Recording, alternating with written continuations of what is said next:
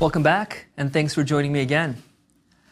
In all our lectures thus far, we have seen the world from the viewpoint of classical dimensions. We have started with one-dimensional knots, two-dimensional surfaces, three-dimensional manifolds, four-dimensional polytopes, and higher dimensions in terms of configuration spaces.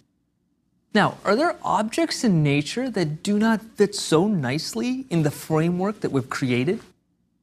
But what about these objects like snowflakes, crystals, clouds, ferns, coastlines, cauliflower, and lightning?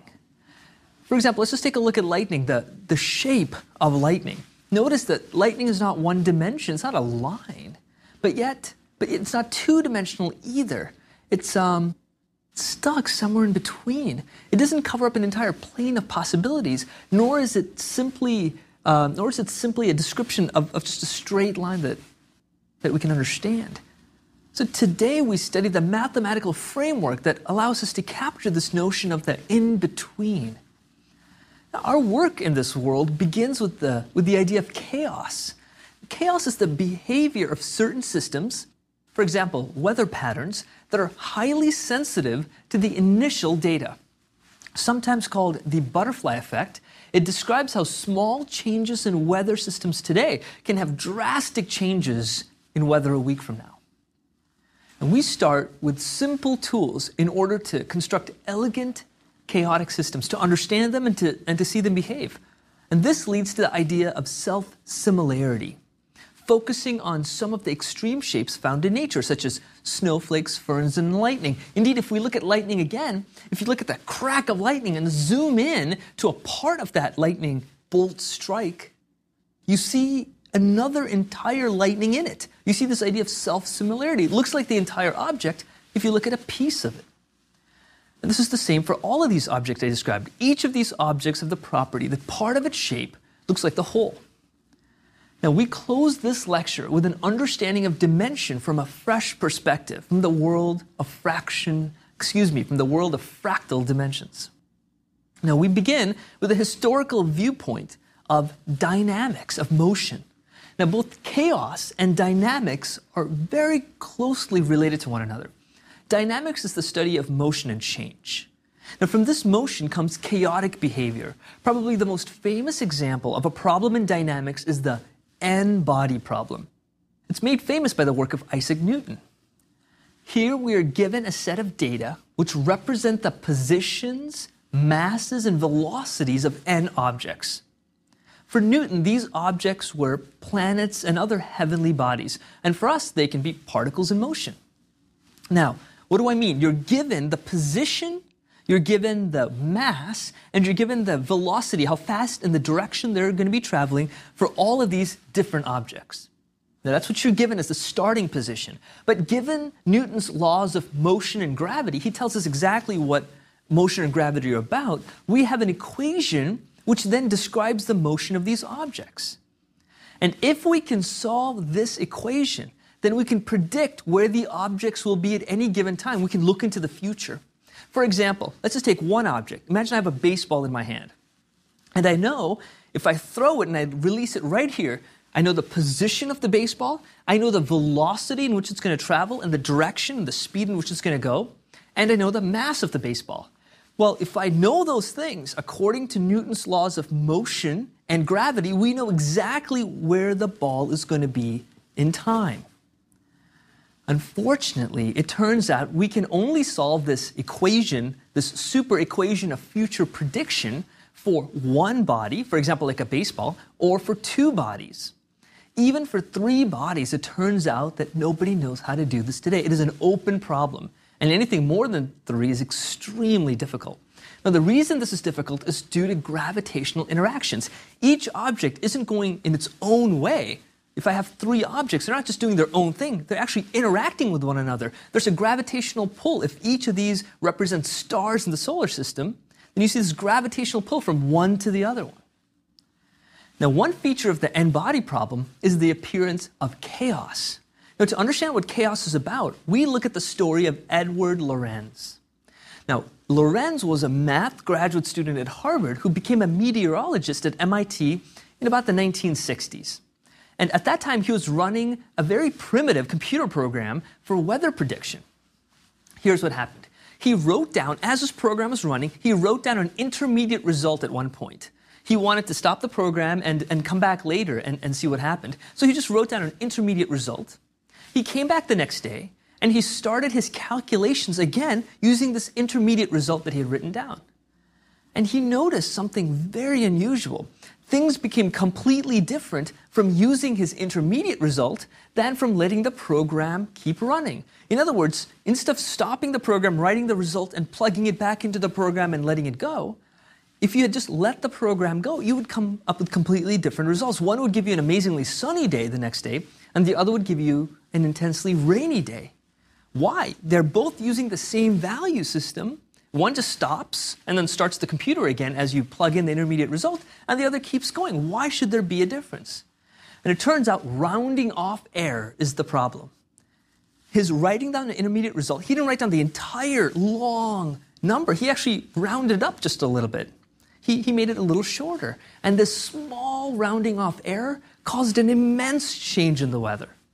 He noticed that simple differential equations could have very sensitive dependence to these initial conditions of where they start. This is called the butterfly effect.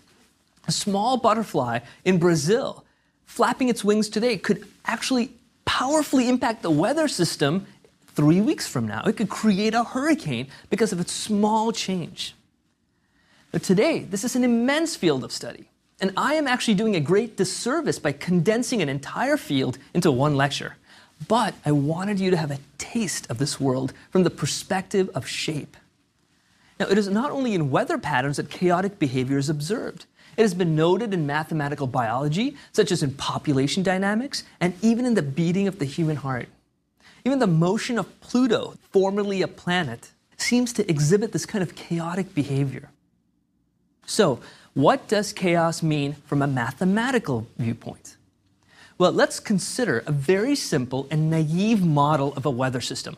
This is really a bad one, but it's simple enough for us to grasp. Here's what it is.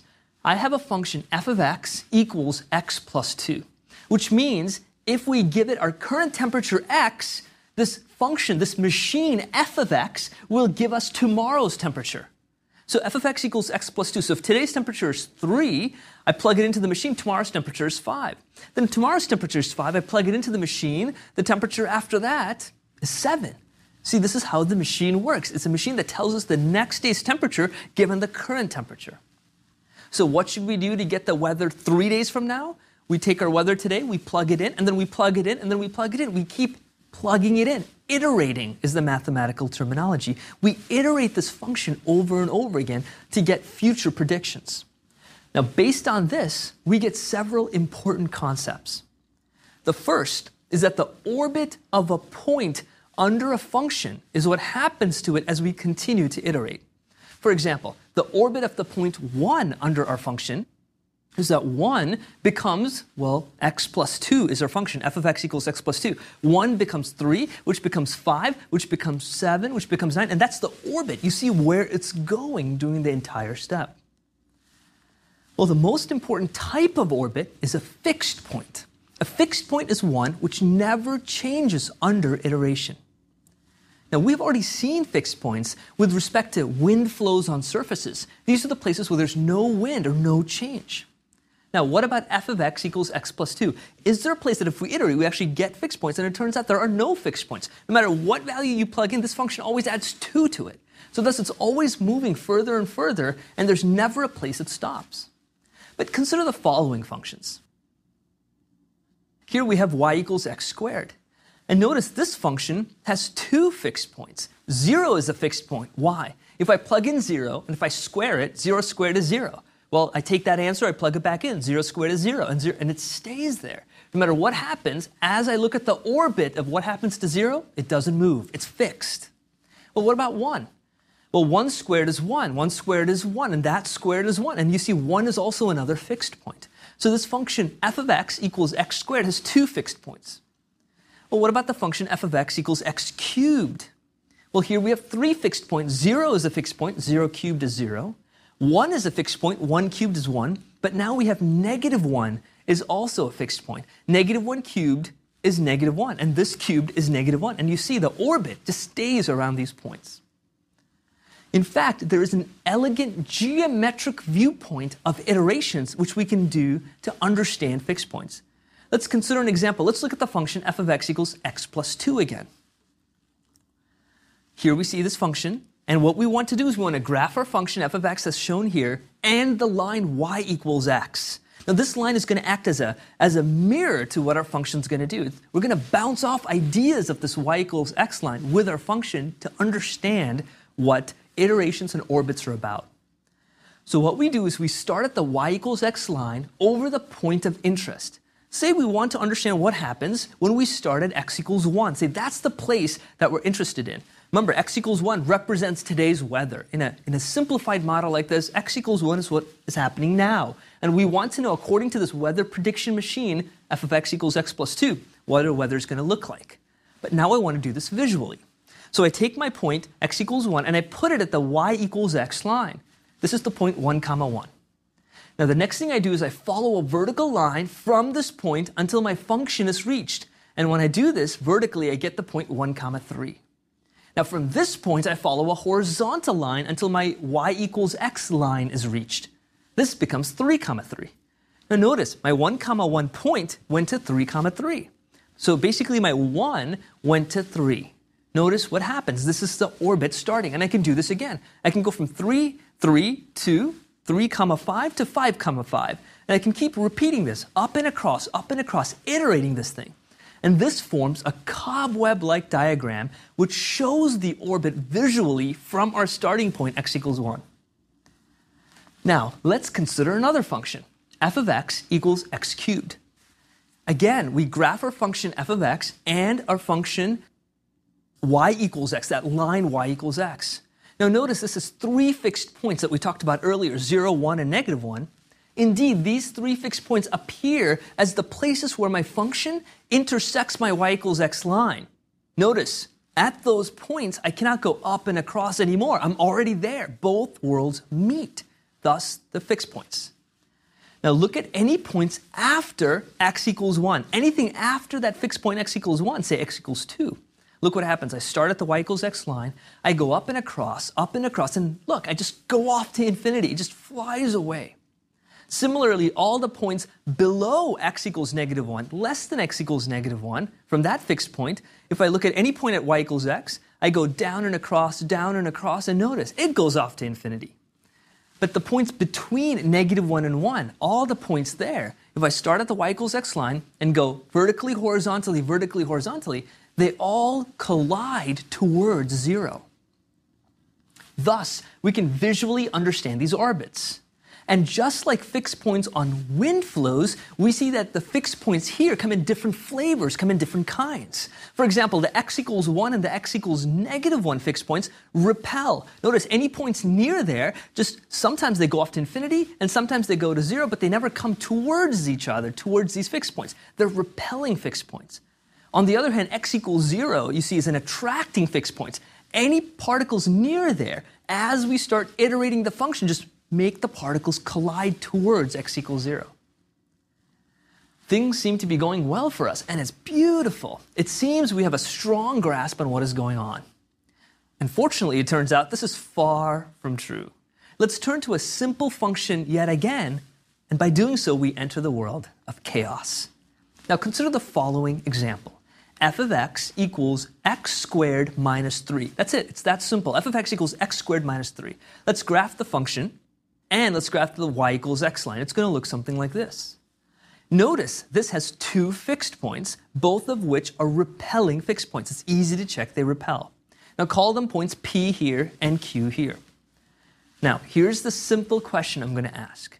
Can you find the set of starting points, the initial values we need to plug into the function, which do not go to infinity, whose orbits do not go to infinity? Consider the interval negative p to p. Consider that interval, right? P is one of your fixed points. Go from p all the way to negative p and make this following box you see here. Now, we can see that any starting value outside of this interval must go off to infinity. For example, if I pick a value like 3, which is outside this box, Look what happens. I start at the y equals x line, I go up and across, and it just flies off to infinity. And similarly, if I look at the value -3, I start at the y equals x line. Then I go up, and then I go across, and up and across, and again it flies off to infinity.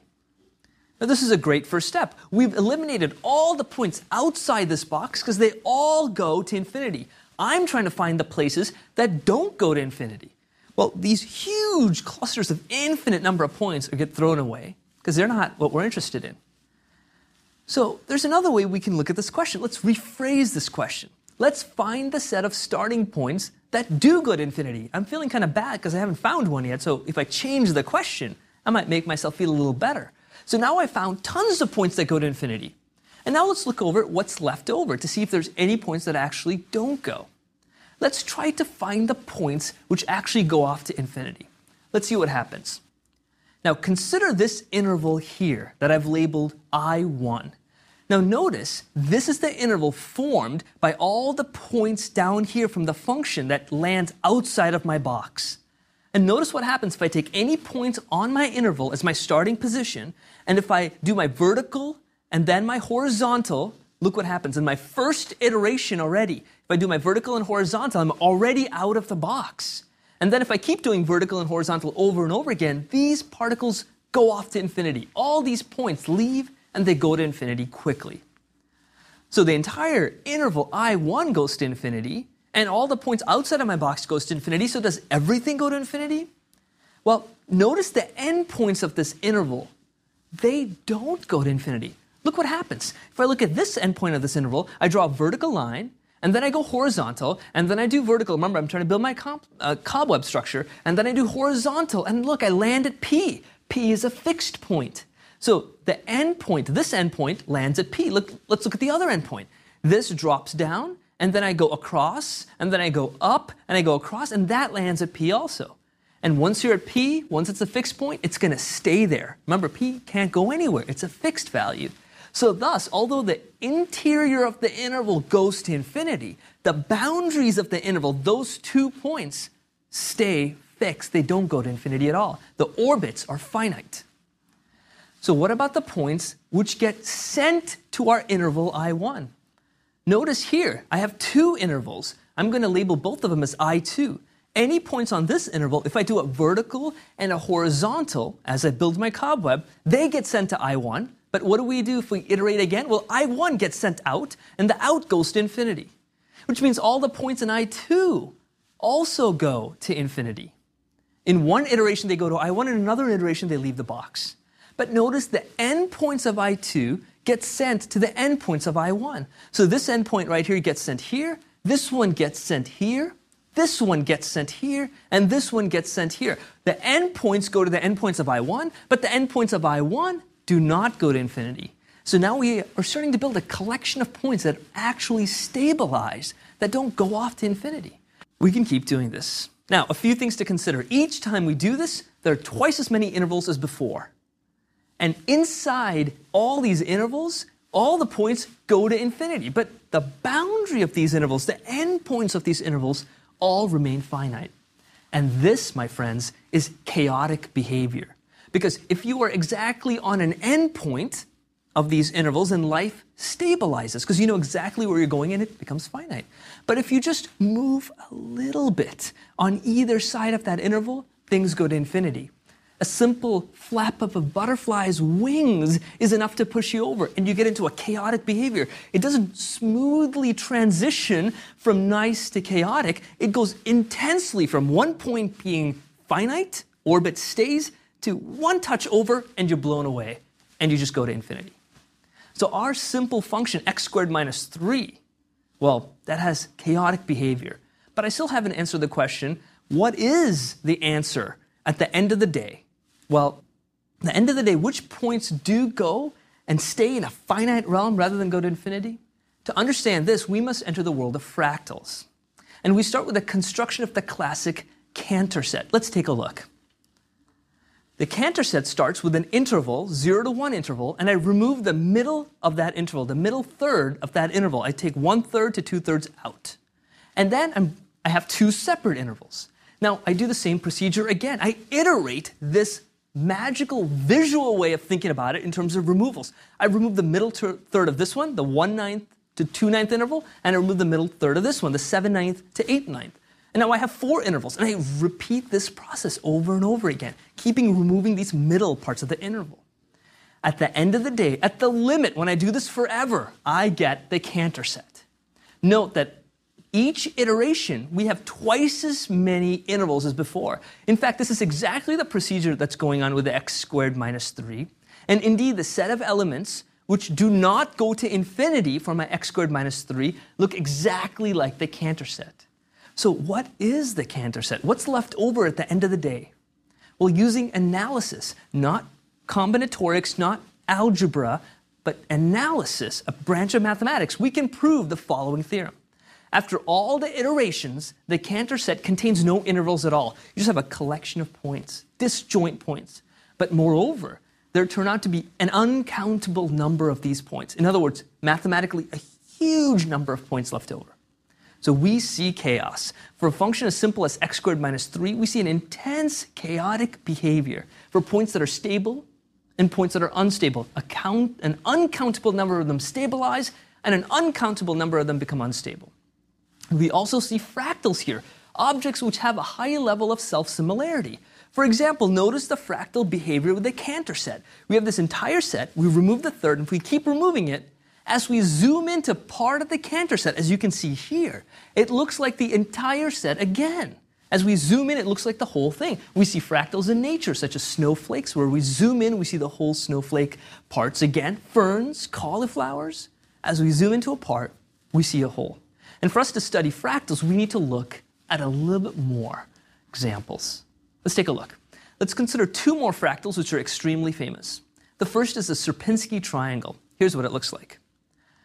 Similar to the Cantor set, this fractal can be built from infinite removals. We start with an equilateral triangle. We remove the middle third triangle right here, the upside down one. Then we're left with 3 triangles. We remove the middle pieces from here.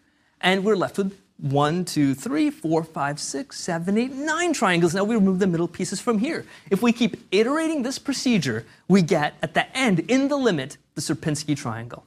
Notice the fractal nature of this set. As we zoom into one part, it looks like the whole. Now the last example of a fractal to consider is Koch's snowflake. Now, instead of removing elements, this time we focus on infinite additions. We start with the perimeter of an equilateral triangle, and now remove the middle line segments from these. But instead of just me removing them, I'm going to throw in 2 more line segments of equal length there. So I'm going to remove the middle ones, and I'm going to throw in 2 more to form this kind of 6-sided star shape at my first iteration. And then I have all of these small line segments there. I do the same procedure. I remove the middle third of those line segments, and I insert 2 more of equal length. And here's my next iteration and my next iteration. If I keep doing this, I get Koch's snowflake. Now, this snowflake has an amazing property. It has finite area, but it has infinite perimeter. It turns out, what does this mean for us? It means that you can buy a carpet to cover the area of this snowflake, but it will take an infinite amount of fencing to block off the perimeter. What a beautiful property. It's a snowflake that has finite area, but infinite perimeter. And it turns out this is mathematically easy to prove. Thus far, we have tasted a bit of the world of fractals, the idea of self-similarity. But as mathematicians, we want to measure this level of self-similarity. We just don't want to say it exists. We want to quantify it. But how? Well, one notion we have used is the idea of dimension. This is how we started these series of lectures. Dimension gave us a way of quantifying objects to say, this object, the circle, is one-dimensional, but the sphere is two-dimensional. It helped us at least to distinguish these objects in a meta level, in a bigger picture setting. So what is the dimension of these objects? Let's think about the Cantor set. Now, the Cantor set is clearly not one-dimensional. You don't get an entire line. In fact, you don't have any intervals at all. You just have a collection of points. But it also, at the same time, doesn't feel zero-dimensional. It's not like you just have 3 points. You have an uncountable number of points. That's a lot. So it's somewhere between 0 and 1. Similarly, the Sierpinski triangle does not feel two-dimensional. It's not a flat object on the plane that is entirely taking up area. But it's also not one-dimensional. It's made up of a triangle, a two-dimensional thing that you've removed. It feels somewhere between a line and a plane. As we consider these radically new objects, a radical new concept of dimension itself is needed. Now, something we defined in the very first few lectures now needs to be redefined as we come to the end of these lectures. Now, to redefine dimension for fractals, we need to think about the world of self-similarity again. And there are two concepts in this world that are extremely important to us. The first concept is the number of copies. How many copies of self-similar sets does our fractal yield? And the second one is magnification. What is the magnification level of each such set? So let's see how these concepts appear in our work. So here, for our Cantor set, look what happens. If we look at the Cantor set at the end, at the final limit, notice that I can zoom into a part of the Cantor set, and I get a magnification level of 3. I need to zoom in 3 times as much because one piece of it is 3 times as big as the entire Cantor set. But how many copies do I have when I zoom in? I have this copy on the left, and I have a copy on the right. So if I magnify my Cantor set 3 times, I get these 2 copies at the end of the day that form the Cantor set with a magnification level of 3. Let's look at the Sierpinski triangle. Here, you can see that there are 3 copies of the smaller Sierpinski triangle, which can be magnified as big as the original. So the number of copies of a Sierpinski triangle is 3, and the magnification level is 2. Because if you take one of those copies, if I magnify it double, if I make it twice as big, I get the entire Sierpinski triangle. Similarly, if I take one piece of the Cantor set and I make it 3 times as big, I get the entire Cantor set. Now, what about Koch's snowflake? Here, notice if I just look at one edge, just for detail, then you see that there are 4 copies in that one edge. Remember, we broke that edge, took the middle third, and replaced it with 2 other objects. So there are 4 objects now. So the number of copies is 4, but the magnification level is just 3, because it's just a third of the piece that I had before. And this level of self-similarity appears in classical geometric objects as well. It doesn't have to be just for fractal-like objects that are complex that we've seen. Take a look. Look at the line segment. I could take a line segment, break it into 3 pieces. The number of copies I get of the big original line segment is 3, and the magnification level I need to do is 3. So the copies are 3, magnification is 3. And look at the square. I can break it into 9 pieces. I get 9 copies of the original square, but I need to magnify each of those squares 3 times to get the original thing. Copy is 9, magnification 3. A cube similarly has copies 27 if I shatter it this way, and the magnification level again is 3. Indeed, I could have picked any magnification level for these objects. It doesn't have to be 3. I just chose it for a level of consistency. And we use these notions to create something called the fractal dimension. Now, fractal dimension of a set is defined as follows: the logarithm of the copy divided by the logarithm of the magnification. It's that simple. So let's check to see if this is worthy of the word dimension. Look at the dimension of a line segment. It's the logarithm of 3 copies divided by the logarithm of 3 magnifications. Log 3 over log 3 is 1, so the dimension of a line segment is 1. That's exactly right. What about the square? The logarithm of the copy is, well, it's 3 squared, it's 9, divided by the logarithm of the magnification, which is 3. But the property of the log is if you have something squared, you can move it to the front. This is a mathematical property. So this becomes 2 times log 3 over log 3. Well, this is 2. Dimension of the square is 2. Perfect. And the cube, it's log of 27 copies divided by magnification 3. But 27 is just 3 cubed. And I can move the 3 out in the front. This becomes 3 times log 3 over log 3, which is just 3. Perfect. Now let's apply this idea to our objects that we've been struggling with. For the Sierpinski triangle, I have logarithm of 3 copies divided by logarithm of 2 magnification, which is a dimension of 1.584. It's a fractal dimension, a fractional dimension between these worlds, between dimension 1 and 2. Koch's snowflake gives us log 4 divided by log 3, a dimension of 1.261. Beautiful. And what about the Cantor set? We want this to be not 0-dimensional and not 1-dimensional, somewhere there. Well, we had 2 copies and 3 magnification. That's log 2 divided by log 3, which is 0.6309. Beautiful. Logarithm handles the concept of scale perfectly. We have covered numerous ideas today which appear in nature. these ideas are hard to capture with classical notions of shape.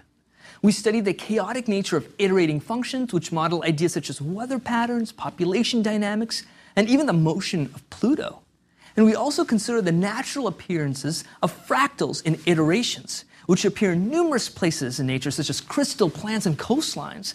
But I believe, most importantly, we pushed our classical understanding of dimension into the realm of fractal dimension.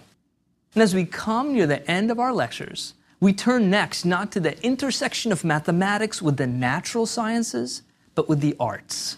Stay tuned.